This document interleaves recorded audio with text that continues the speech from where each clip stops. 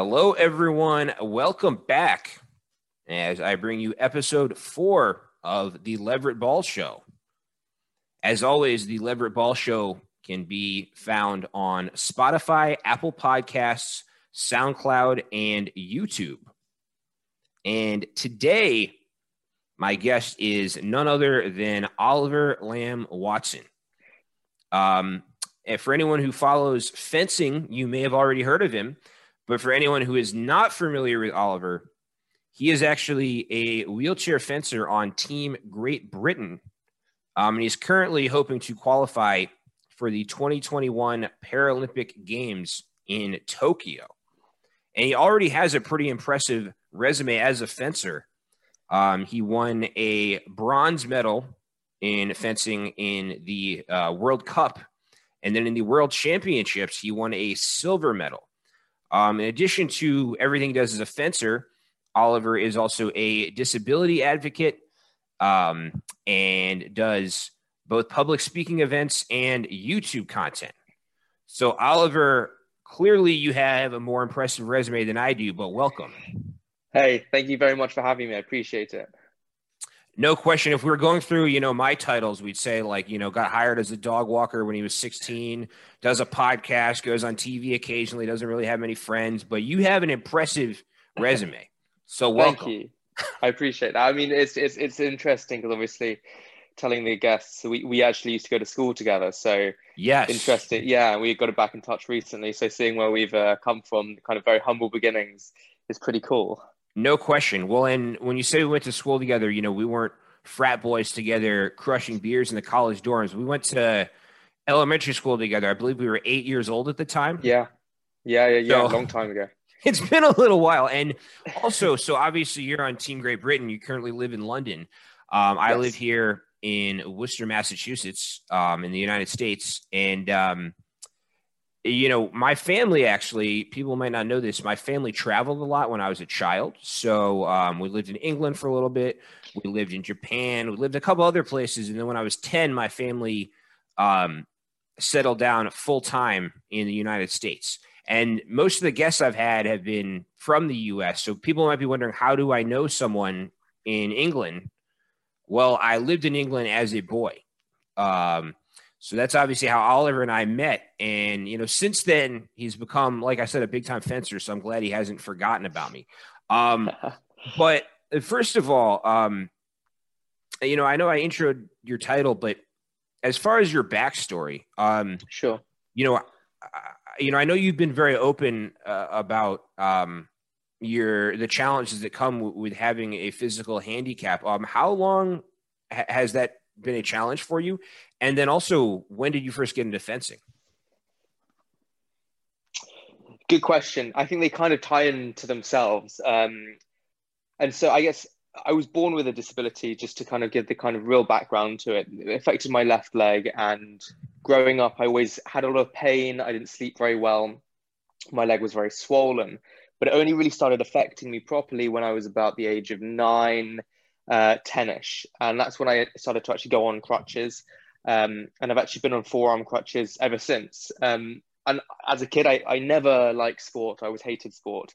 It was something that always really highlighted my difference and made, it showed me that I couldn't run fast like other kids. Like I wasn't as strong. I wasn't as, I didn't have as much prowess on the football pitch as some of the other kids. And so it was always for me something that I really wanted to stray away from. I'd always get like the lunch note, the doctor's note away from sports if I could. It was only actually around the age of 18, after I'd gone to uni and I had done my whole degree, after that, about the age of 21, after I finished my degree, that I went back to my doctors and I said, hey, what am I going to do with my leg? And so it basically came down to a decision as to whether or not I wanted to amputate it or just live with it. And making the decision to amputate was a really weird one for me, because a lot of people who have to go through amputations, it's not a decision that they make necessarily. It's usually a necessity. They have to have it done because of an accident. But to make that decision was a really strange one for me, to almost consciously part ways with a limb of yours and actually think about, cutting a leg off, which it's a really strange one that a lot of people would never have to deal with. And I didn't actually have anyone to speak to at the time.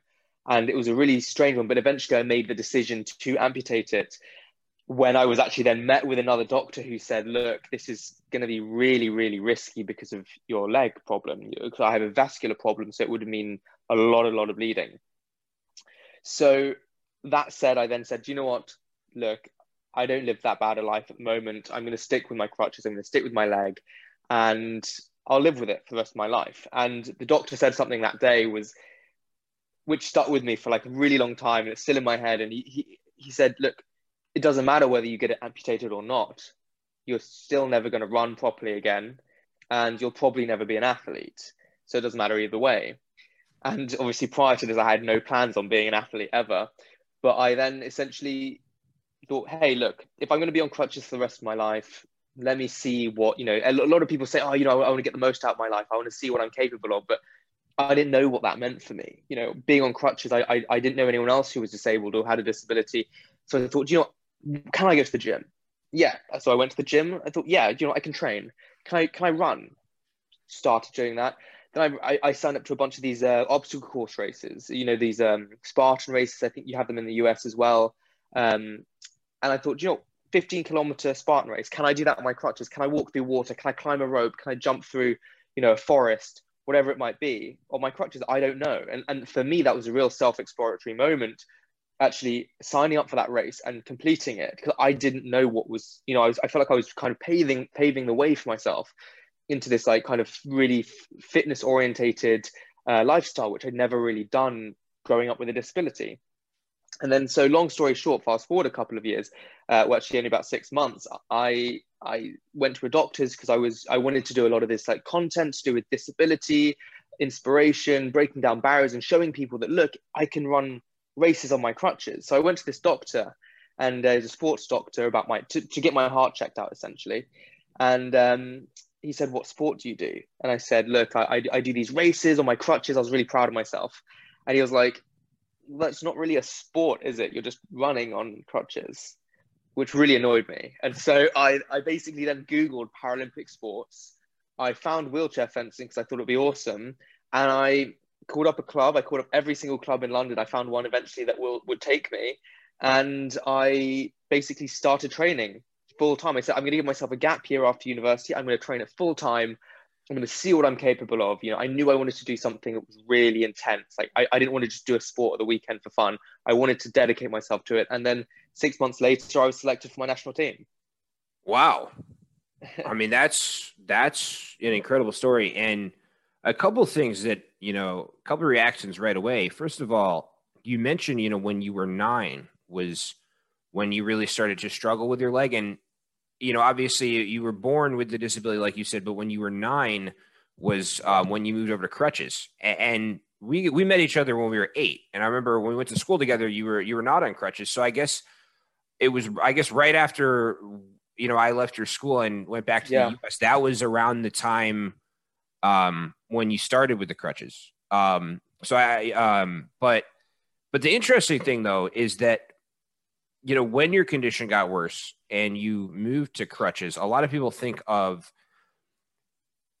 if you have some type of handicap or it gets worse or you have to adjust your lifestyle, that you're not able to do as much. But you actually didn't become an athlete until after you moved to crutches. So that's what's so cool about your message and so inspirational, is that you didn't become an athlete, like I said, until after your condition got worse. And now you may qualify for the Paralympics in Tokyo. I mean, hopefully. That's fucking awesome. And I think if we just clip off that one part of the interview and send that to any type of kid who is struggling with a disability, I think that's so important to hear. Like, not only did you maintain the level you were at physically, you actually became more. And you became a Paralympian. And yeah, I mean, that's powerful stuff. Thanks. No question. And what has life been like, since you became more of an athlete? Because like you said, you said you didn't really enjoy sports growing up, but in any ways has playing sports benefited you in other parts of life outside of just competing and winning medals?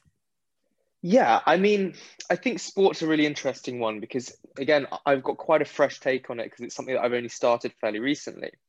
And, I think a lot of these sportsmen that I meet and a lot of sportsmen who are at the top of their game, they've been doing it for years and years and years and years since they were kids. Whereas what's interesting about Paralympic sport is that a lot of people come into it due to injuries. They come into it a lot later in life. And I'm one of those people. I only started fencing about 2.5 years ago now. So what I found really interesting is, I've always been part of that school of thought that, hard work pays off. If you believe in it, you can do it. And it sounds quite somber to say, but actually sports really taught me that that isn't always the case. Sometimes you can give it 100%. Sometimes I can train for, a year, really, really hard every single day and not miss a single session, and then fly halfway around the world to Brazil and go to the World Cup there and get knocked out in the first round. And, it's not that I didn't want it any more than anyone else. It's not that I don't have the ability any more than anyone else, but sometimes it's just not enough. And I think it's so difficult sometimes when we're taught growing up as kids that, if you want something enough, you will get it. Hard work pays off. And sometimes it does. And I really hope, for me it does. I hope at some point that hard work does pay off. But it's also taught me it's taught me how to fail. That's a huge thing for me. It really taught me how to fail. I think I've never done something in my life whereby so many times I've done something and I've pushed hard at it and I've failed. I studied architecture before I got into sport, and if I got something wrong, I tweak it, get it a bit better, tweak it, get it right, whatever it might be. And even at school, you study for exam, maybe you fail the first one, you go back and revise and you do the second one. With sport, it's crazy. You're dedicating yourself so intensely to something that sometimes doesn't pay off, which again is part of the beauty of sport, that when it does pay off, it's amazing. But I guess, yeah, it's been a massive roller coaster for me outside of the disability side of it, as well as, emotionally. Wow. And honestly, what you talked about failing, honestly, most people, myself included, and I'm sure you feel this way as well, learn more through failing and through rough times. It's more fun to succeed and more fun to get your way. But I think you actually grow more through bad experiences. And massively. Yeah. And I think, also, I think knowing how to fail is so important, because some people are so afraid of failure that they don't push themselves to their limit. And I think because of that, some people never reach their potential in whatever they're doing. Right. And so I think in order to be successful, you have to be willing to fail.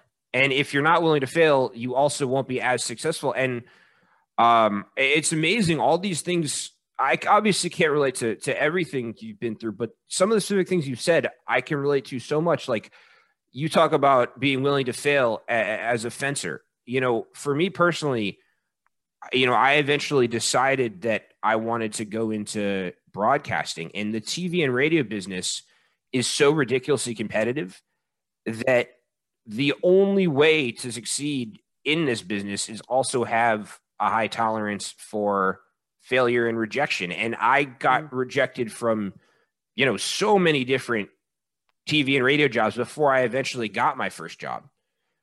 Granted, here I am now in the COVID pandemic, stuck at home recording podcasts on my laptop. So the success story isn't as heartwarming as it would be if we were ever actually in a TV studio interviewing right now. But like, had I not been willing to fail so many times initially, I wouldn't now be on television, and I've gotten to do stuff, on New England Sports Network and ESPN, and I've only gotten there by being willing to fail and eat shit over and over again. So that's so relatable, what you say about being willing to fail. And, what type of mentality do you have? Let's say you're facing a fencer who has maybe more experience or more impressive credentials than you do. Yeah. Some people avoid I've played sports with people in back in the day people who avoid going up against the top competition. What's your mentality when they say, hey, you have a chance to go up against someone who's a beast? So it's funny. I had this situation actually a couple of months ago, back when in our last competition. It was in Hungary, and there's this one fencer. He's a French guy. His name's Damien Tokatlian. He's a an old school guy. He's been in the game for a long, long time. Been to quite a few Paralympics. I think he's a Paralympic silver medalist in the team event, and he was one of the first people that I ever fenced. And since then, methodically, in every single World Cup, I think pretty much, only skipping a few, I've had him more than any other fencer in the elimination rounds. And the elimination round is basically to get to the top 16, and then you get to the top 8, to the top 4, and then to the top 2, and then the final. And so this guy has knocked me out more than any other fencer in the round to go into the 16. And to get into the top 16 for me was a huge thing. I've been trying to do that for a long, long time, to break the top 16. And time after time, there was one in Kyoto, there was another one in Brazil. There have been countless times that this guy has knocked me out. I don't know why we keep getting drawn together. But again, I had him in Hungary this year, and I've been training really, really hard. And I knew I had him again, and it's such an interesting one, because I think after a while you get conditioned to almost, he's better than me, he's going to beat me, right? And it's really difficult to break that cycle. And for me, I just focus on a couple of things. I feel sometimes like a bit of an underdog because I'm coming into this fairly new. I feel a little bit like, I'm not as good as these other people, but I'm going to give it 100%. But again, that could be quite a useful mentality to have, that underdog mentality, like, I'm going to give it everything, I've got nothing to lose. But also it can be quite a damaging thought process if you do feel sometimes, which I feel like, I should lose this. You don't feel like you can win it. So for me, one thing that I always do is I focus on things that I can control. And I think it's something that a lot of athletes say, which is, I focus that I'm on the piste, which is where we fence. I'm there on time. I'm there with the correct kit. I'm there with my swords working. And when I'm coming on guard, I'm going to make sure that this is my hand position. I know I'm coming back to that. I'm not coming like on guard sloppy with a bad posture. I'm coming on guard how I want to. I'm going to breathe. I'm going to feel, the environment. What can I smell? What can I hear? What can I taste? What can I see? And then I'm focusing on this point. I'm not thinking about, oh, he's just scored 5 points on me. Oh, he scored a point last point. Oh, he hit me really hard last point. Oh, I won the last point. Completely irrelevant. I just focus on that point. I don't even look at the score sometimes. I think in this one was a great example. I didn't even look at it, and I think I came on guard again at the end, and the referee was saying, "Oh, no, it's over now." And this was the first time that I'd actually beaten him, and I beat him. I got into the round of the top 16, and I remember sitting there. I think it was the score was about 14-11 to me, and I was like, "Oh my god, I'm going to win this! This is amazing!" And I lost another point. It's 14-12. I was like, "Oh, one more point, I'm going to win this. Oh, I can't believe I'm going to actually win." And I actually took myself out of the zone. And so he got another point. It's 14-13. And then eventually last one, I was like, do you know what? I'm just going to focus on this. It doesn't matter. To keep doing what I've been doing the whole time. Focus on things I can control. And I got the last hit, and it was amazing. It felt brilliant. And I was so, so happy. But that was a really good example of, like you said, facing someone. And my situation, because I'm coming to this fairly new, I'm facing a lot of people who have a lot more experience, a lot more skill than me. And so the way I do it is what can I be better at? I can't play them at their own game and be better than them at their own game. But I can be a disruptor. I can be, unusual. The way I train, I do a lot of CrossFit to try and, stay on top of my fitness in a different way to them. I try and do a lot of unusual training ways. I train with a weight vest sometimes. I train extremely hard. I push myself in different ways, in unusual ways. I like to see myself as a bit of a disruptor, coming in, shaking up the system, doing things in my way, forcing them to play my game. Well, that definitely makes sense. And that's, an impressive mentality. And what's amazing in sports is how much of it is mental. Massively. And in the same way, like your mentality has helped make you successful. There are sometimes athletes who have the physical talent, have the size, speed, whatever, and just don't produce. And a lot of it is psychological, and they kind of beat themselves through, these negative thought processes, and it becomes a habit. And it's just amazing, whether it's fencing or, American football, basketball, baseball, some of the sports that I watch here in the US, how mental it is. But also, yeah. But also, though, you mentioned, doing CrossFit and different things. I'm curious also, what is the training routine and lifestyle kind of like for a potential Paralympic fencer? So at the moment, because of the COVID, I'm training now at the High Performance Center in Bath, which is a kind of Paralympic center for our sport, and they got a couple of other sports there as well. But essentially, we're training from 9 in the morning until about 3-4 in the afternoon every day, plus gym sessions after that, running in the morning, usually a track session, cardio before that. And then lessons, fencing lessons and sparring throughout the day. So it's pretty intense. At the moment, I'm doing 4 days a week, and then I'm doing another day on Friday is like a kind of fitness prehab day for me, back at home at my gym, or whatever gym I use at home essentially. But prior to COVID, it was a lot of lessons. It was a lot of sparring. I would then attend different clubs to get the most out of the sparring that I could do in the evenings. And a lot of gym sessions in between that. So it's pretty much getting the training where I can get it. But luckily, recently I've actually been put on a program, which is a world-class program, and funded by the government to train towards the Paralympics, which is great. So now it's a lot more structured. We have physios, we have psychologists, sports psychs, we have PTs and everything. So it's brilliant. Like, there's a lot of support. It's brilliant.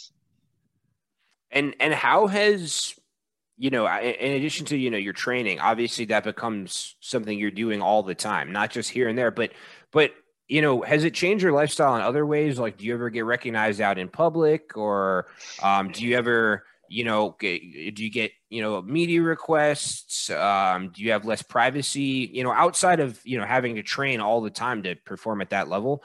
How else has being, on the national team changed your life? So it's an interesting one, because actually our sport is quite small. Even within the UK, it's quite small. On the international circuit, I'm quite well known. I've been recognised in public, but actually not for fencing, but for they know me because of a lot of fencing as well, but actually mainly because of my social media. Mm-hmm. So I do a lot of social media on Instagram, and I track sort of my story, my training, a little bit of lifestyle stuff towards disability as well. And I document a lot of the successes, the failures, the training, and the process of, road to Tokyo. And this was essentially why I started sport in the first place, was to document it through social media, through YouTube and Instagram, and show people, look, maybe, getting to the Paralympics or that goal, whatever it is unachievable for you. Maybe you won't do it. Maybe you will. But that's not for other people to tell you based on what they think they know about your disability. It's up for you to find out by trying and failing, or trying and succeeding. So that was, for me, a huge thing. And so I've been recognized a couple of times because of the social media and the Instagram. But in fact, to be honest as well, I am a bit of a recluse, if I'm honest with you. This lockdown thing is suiting me right down to the bone, because I pretty much just go training, come back, go to a cafe where I'm a local, I just get coffees and stuff like that, and then I go home again, I make my content, and I work on whatever it is that I need to work on. Well, and it's interesting, because it really seems as though a lot of your content, on Instagram, on YouTube, that's more aimed at inspiring people. It doesn't sound like, you want to be the next Kardashian and have a reality show and have people flocking to you. It sounds more like, I think, the public, the content that you put out there in the public is more aimed at benefiting other people rather than benefiting yourself. And also, you talk about not letting other people define you. Other people only define you with their opinions if you internalize it and believe it. And exactly. It really is up to you to figure out who you want to be. But Also, I was, in addition to asking about your fencing career, you are, like we talked about, pretty outspoken as a disability advocate. And I've seen a lot of your YouTube videos. You do some different public speaking events as well. Although obviously, I'm Yeah. sure during the pandemic, it's been more online and on YouTube than, speaking in front of crowds. But, how important has that been to you to be a disability advocate and use your platform as an athlete to speak out? And also, for anyone listening, where can people find your content? Oh yeah. So my YouTube and my Instagram are essentially just my name, which is just Oliver Lam-Watson. The Lam is spelled Lam, so it's Oliver Lam Watson. So it's pretty easy to find. I think I'm a photo of me there with my fencing mask on, so you should be able to find me. But yeah, so it's actually a really important thing for me. I think a lot of people, they see social media as a bit fun, a bit silly. For me, it's I see it as a business. I see it as my job. I don't do it for fun. Almost, I do it.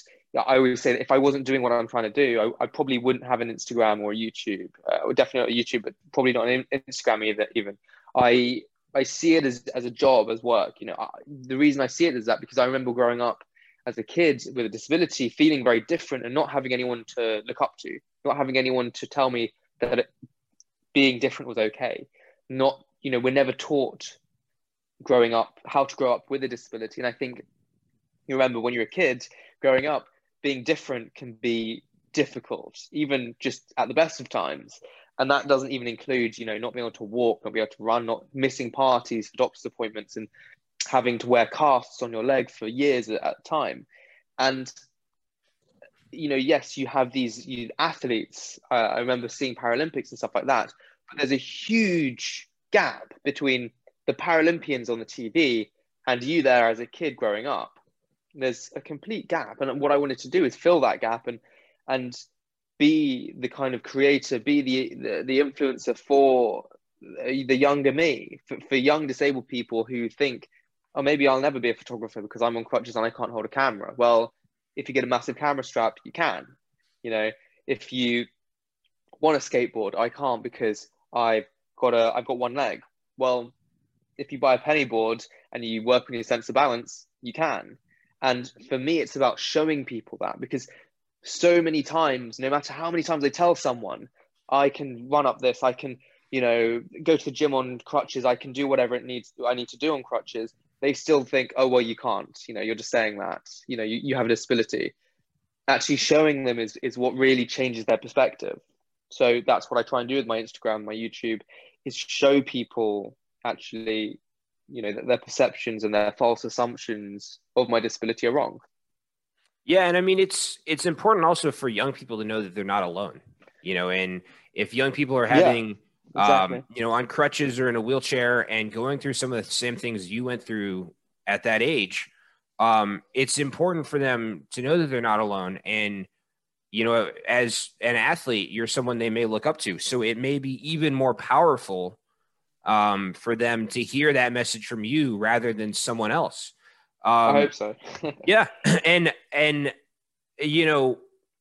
I personally can't relate to, obviously what you described as far as being on crutches and when you had to decide whether or not to amputate your leg. Although, for me personally, I've also tried to be open about things I've struggled with, because as a Z-list celebrity who gets recognized by one out of every 200 people I see, maybe some people even look up to me. I mean, that's a horrifying concept to think about, but yeah, but like, for example, I was born with ADD, and as an adult I've gotten better at dealing with it through taking medication. But as a child, I couldn't sit still in class, I couldn't focus. When we took tests, I had to go in the extended time room, and that was something that was quite frankly humiliating.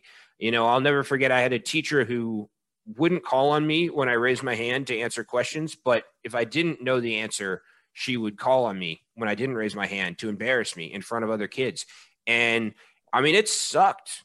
And But I've been open about that because like when I was that age, my personal disability with attention deficit disorder affected my self-confidence and my personality. And I was a very shy, very shy, reserved, underconfident kid. And I've developed a level of confidence as an adult that I didn't have at a younger age. And I don't think anyone who knew me when I was 10, 11, 12 years old could have imagined that I'd go on to be a television host.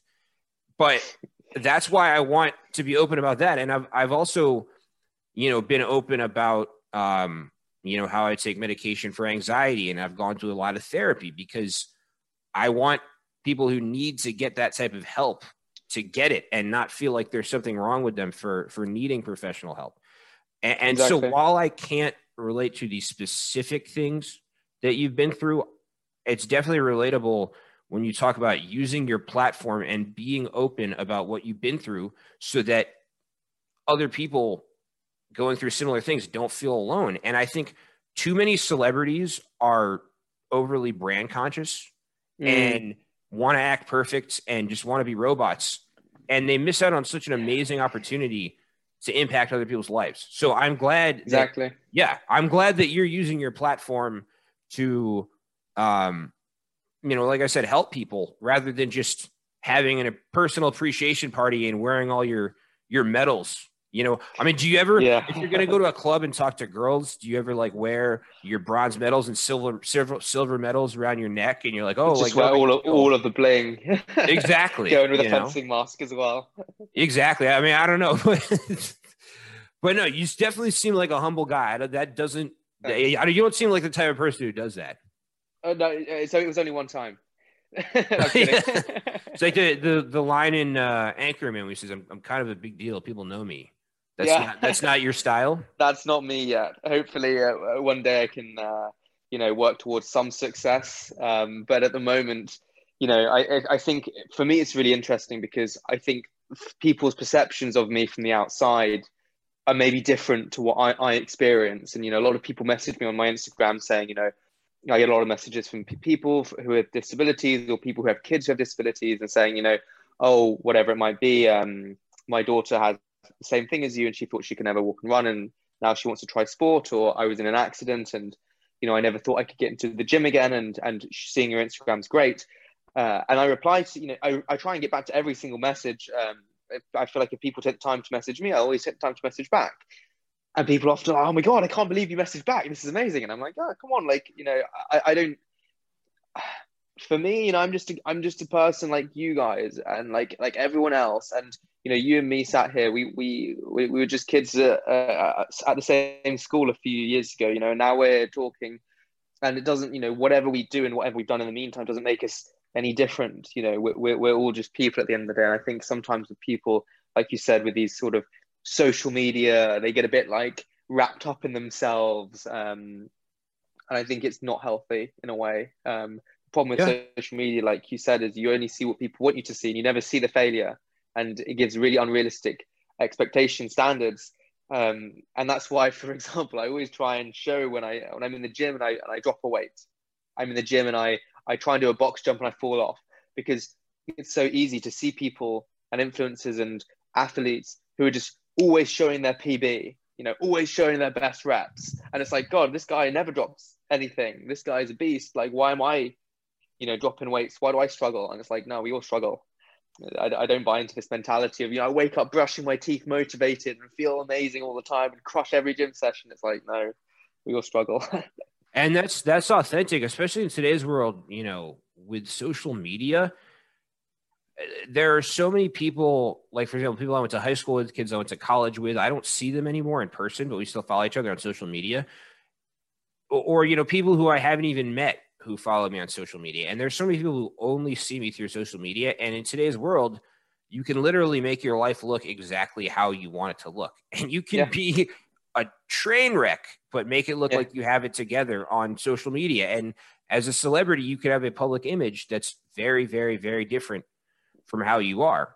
And I think for public figures, there's always been a level of fakeness with a lot of them. But in today's world of social media, like you said, on social media, you only really share your highlights. And so for other people who are insecure, maybe compare themselves to other people, when they see you killing it on social media and they don't actually see the day-to-day grind, that does give them an unrealistic Massively. expectation. Massively. And how important has it been for you personally to not only be real, but also not change as you've gotten more well known? For me, I try and treat it as I've always treated it, which is just being myself, and having a bit of a silly personality and uploading silly jokes that probably only me and 3 or 4 other people would get. But for me, something that's really important is that I always try and make an effort whenever I'm feeling like shit after a session or whatever it is. I have them fairly recently. I had a week, a couple of weeks back. I just had the worst week ever. Training didn't make sense. I wanted to quit and it sucked. And I made sure that I picked up, and it's horrible. It's the last thing you want to do when you're feeling like crap is pick up a phone and talk to people and share that. And because it's very invasive, but I wanted to, say to people, hey, look, I've had a shit week. And it's funny because only a week before that, a couple of days before that, I was giving someone advice who said, how do you not get frustrated and upset when you lose? And I gave him all this advice, and I said, reflectively, I should take my own advice. And, I do it because I love it, not because I want to win and do all this stuff. I do it because I love it. It's something I want to do. And it can be so hard to follow your own advice sometimes. And I think partly, actually, it's an interesting one because my social media is almost like a diary. It's almost very therapeutic for me.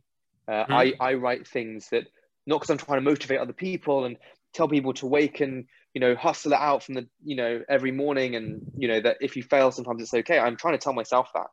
Yeah. And I'm writing it out to other people, but actually what I'm telling it is I'm speaking to myself.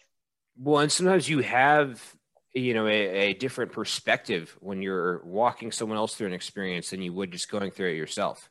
Yeah, massively. It's kind of like, I don't have any children at this point in my life, as far as I'm aware, but like that some people who have kids, they talk about like they'll see their kid behaving in a certain way that's problematic, and they'll talk through why they shouldn't behave that way, and then they'll say, oh my goodness, I do that sometimes, now I know why I shouldn't do that. And coaching people through different things, it actually helps you understand it better, or athletes who, for example, when I used to play baseball, I had college baseball players who'd give me hitting lessons and they'd work on my swing. And then they say, oh my goodness, I have a better understanding of a swing through coaching you than I would just playing myself. So that's definitely interesting about how it's therapeutic for you. I mean, I don't know. I'm guessing. So there's a guy in the U.S. named Steve Weatherford. He's a former NFL American football player. I'm guessing he's not particularly popular in England. Have you heard of him? Not someone that I know of. Maybe my friends know of him because they follow a bit more. So he's not even that. Like, he played in the NFL. He wasn't like a big time star. He was the punter, which is literally the guy in American football who kicks the ball to the other team when his team can't score. So he wasn't a star, but he's gotten more famous as a motivational speaker and social media influencer. And one of the things I like the most about him is how open and honest he is about his struggles, which is very similar to what you talked about. For example, he's a very fit, muscular professional athlete, but he'll post videos sometimes of him mid-workout, and he'll say, I'm feeling sick. I almost didn't come to the gym this morning. I have 10 sets left in my workout, and I feel like I can't even do 2 more. And he'll show that incredibly human side. But for, such a fit, muscular professional athlete, he could just post pictures of him flexing and not show that side of it. And I think it's so important to show that side. Yeah. And showing that side and showing the struggle and showing the human side makes things seem more attainable to other people, because they might think that because you're, on the national team, that you never struggle through workouts, that you're always motivated, that things always go your way, that you never lose. And showing that side, I think, can really inspire people. I hope it makes it a bit more relatable. Yeah. Whether you want to be a big shot Paralympian or record internet podcasts in your apartment by yourself. But but anyway, so yeah, I mean, to look at the two of us, role models. Exactly. But no, but also, you know, here in the U.S. in 2020, we've been hit hard by COVID, and you know, obviously it's been a problem worldwide. But what's it been like? I'm just curious in England, what's it been like dealing with the pandemic? I know you said that you have not been socializing as much, and that you had to, if I remember correctly, you had to change the location that you were training at. Yeah. How has the pandemic affected you in England? So it's pretty bad here as well, actually, to be honest. And it's getting a little bit worse at the moment. So yeah, we've basically been in and out of lockdown since early March, to be honest. So yeah, I mean, over the first lockdown, it's quite difficult for everyone. I think everyone was kind of a bit of a shock to the system, especially for us training. We didn't actually do any training for about 2 months. After that, I think everyone's kind of gotten a bit more used to it and life, at home. And I think, yeah, it can be massively different because your schedule's massively changed. You have to spend a lot of time in within four walls, and I think especially for athletes, when you're usually so active, it can be a massive shock to the system. Personally, I was really fortunate. I live about a 5-minute drive from a park, so I was running around there every single day. I was then doing a lot of home workouts. I had a weight vest, and I was just sort of in a yoga mat. I was just going kind of crazy every day. I actually really enjoyed it. I started to learn new skills like making coffee and out of mocha pots and all these interesting Italian ways of making coffees and cooking a little bit more. And for me, I painted a self-portrait. I was just trying to do a lot of interesting things that I never had time to previously do. And I got a bit more on top of my YouTube. So yeah, training has been a bit of a different one, training from home. But now, as the Paralympics comes closer, and we've got a training like area, a bubble in Bath, which is another city in the UK, and so I'm now as an elite athlete, I have a special dispensation to go and train. So currently we are still training. We just finished for Christmas, so. But yeah, even though there's a lockdown, we would still be training. Okay, and so also, and I'm glad that you've still been able to train, even though things have obviously been different. I'm sure it's been a challenge, but also, the Paralympics, like you said, 2021 in Tokyo.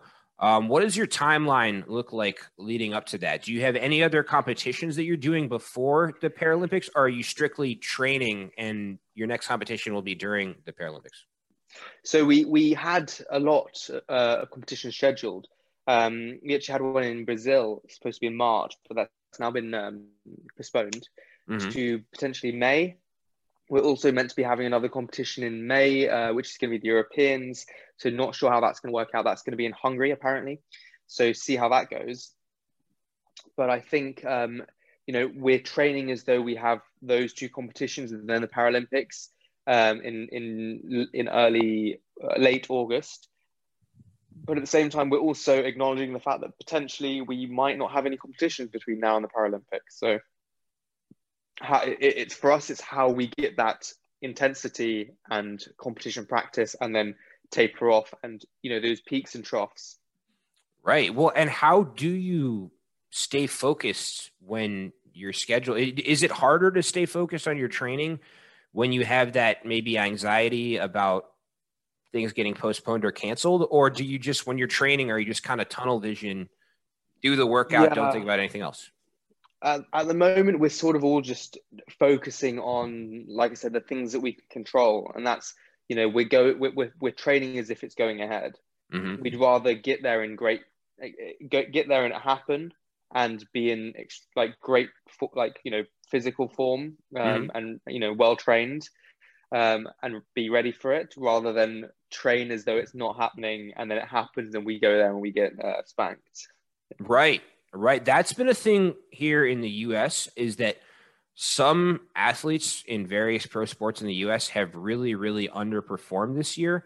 Guys who are normally top athletes. There's this. I live just outside of Boston, in Worcester, Massachusetts, and There was a Boston Red Sox player named JD Martinez who is normally one of their best hitters, but last season he hit really badly. And people were speculating that maybe, when there was the delay in the start of the Major League Baseball season, he had all that downtime, and people were speculating that maybe there wouldn't be a season at all. People are speculating that maybe he just stopped training. He owns a couple boats. Maybe he was just out fishing the whole time. Yeah, And maybe. So like you said, when it's unclear when you're going to compete next, if you don't train, then your competitions come up out of nowhere and you get your ass handed to you. So That's the thing. Yeah. Yeah. So, and it sounds like you've been grinding hard. I've seen some of your videos on social media. Your workouts look pretty intense. Yeah, trying to stay on top of things. I upload them to social media. I want my competition to see. I want them to see that I'm training through lockdown. I'm running. I'm training hard. I'm not letting off. And it's funny. I always do. Given that it's the season, I always do. For the last few years, I think it's about 5 years, 6 year tradition now for me. Is that I always make sure that I train on Christmas. And it's a funny one because I know some people do go for runs on Christmas, and when I go for when I How run does away Santa to the Claus gym, feel about that? yeah, he's inconsiderate. okay. I did manage to get special dispensation from him, as long as I leave the milk and the cookie there for him.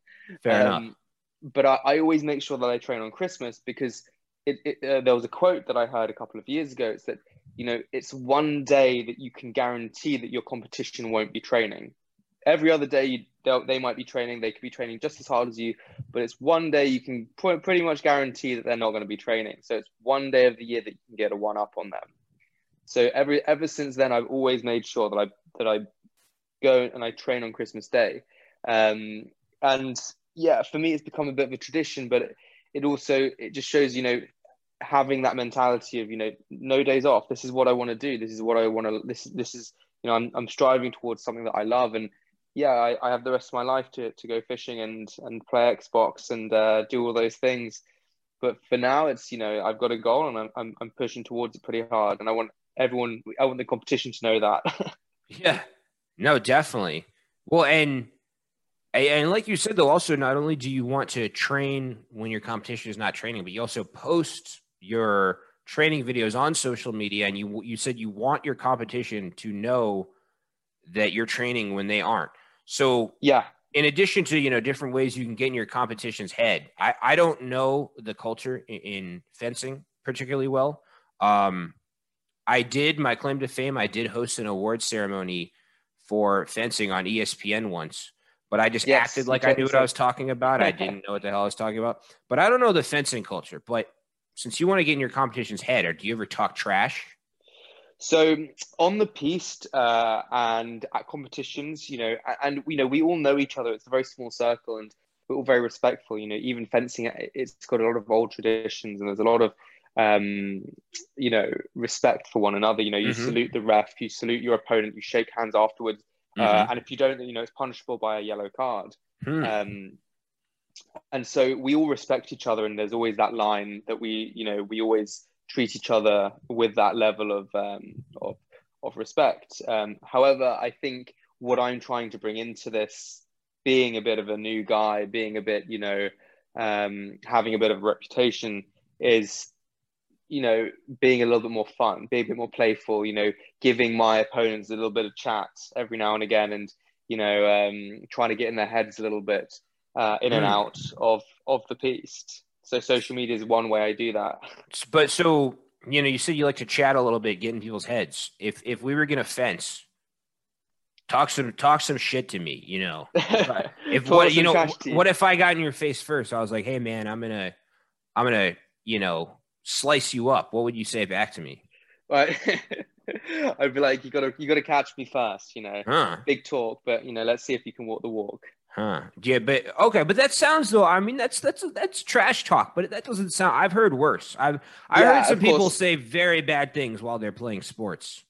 For me, it's it's always, especially on piste, it's about having respect for your opponent. I always, even if I lose, I always like, I may be annoyed at myself, but I would have done the same thing to them.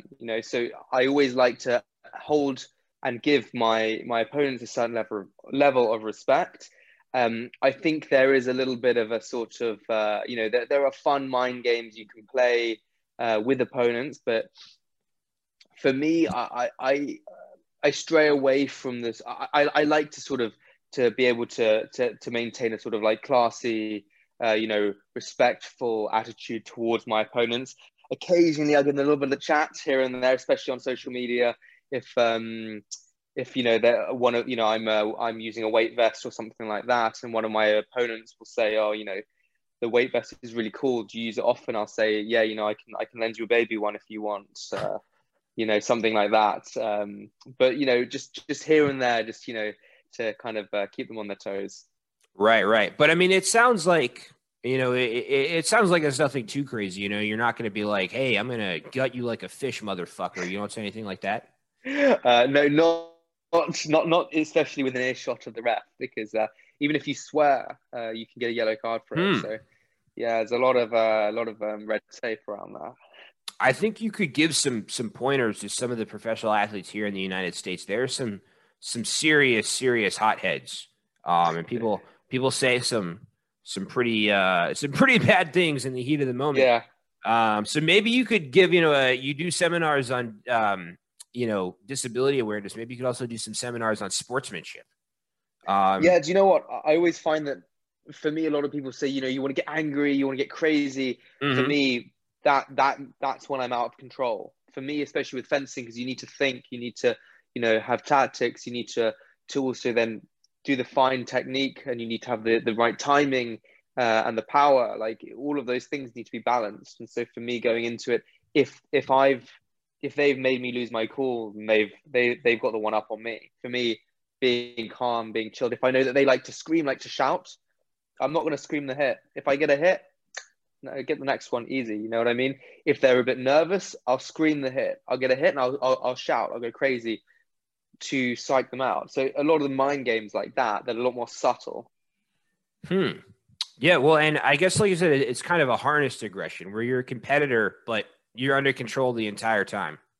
Yeah, exactly. I wish I'd had you to give me some pointers. I actually, after I moved back from England, I got suspended by my coach from youth baseball.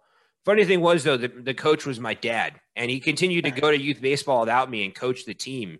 And people would be like, "Oh, which kid on the team is yours?" He's like, "I actually show up alone. I kick my own kid off my team," because that's how much of a hothead I was. I've matured a little bit since then. This is when I was, I don't know, 9, 10 years old.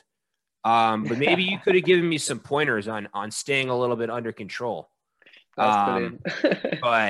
but anyway, I know you have a lot going on, so I won't take too much more of your time. But I guess, like you said, it's unclear when you'll compete next. But what are your plans next couple of weeks as far as training and other things you're doing? So next couple of weeks. So we had a very intense training week just finished. So I've taken a couple of days off, and now I'm going to get back to it as of tomorrow. So it's going to be warming back up to it.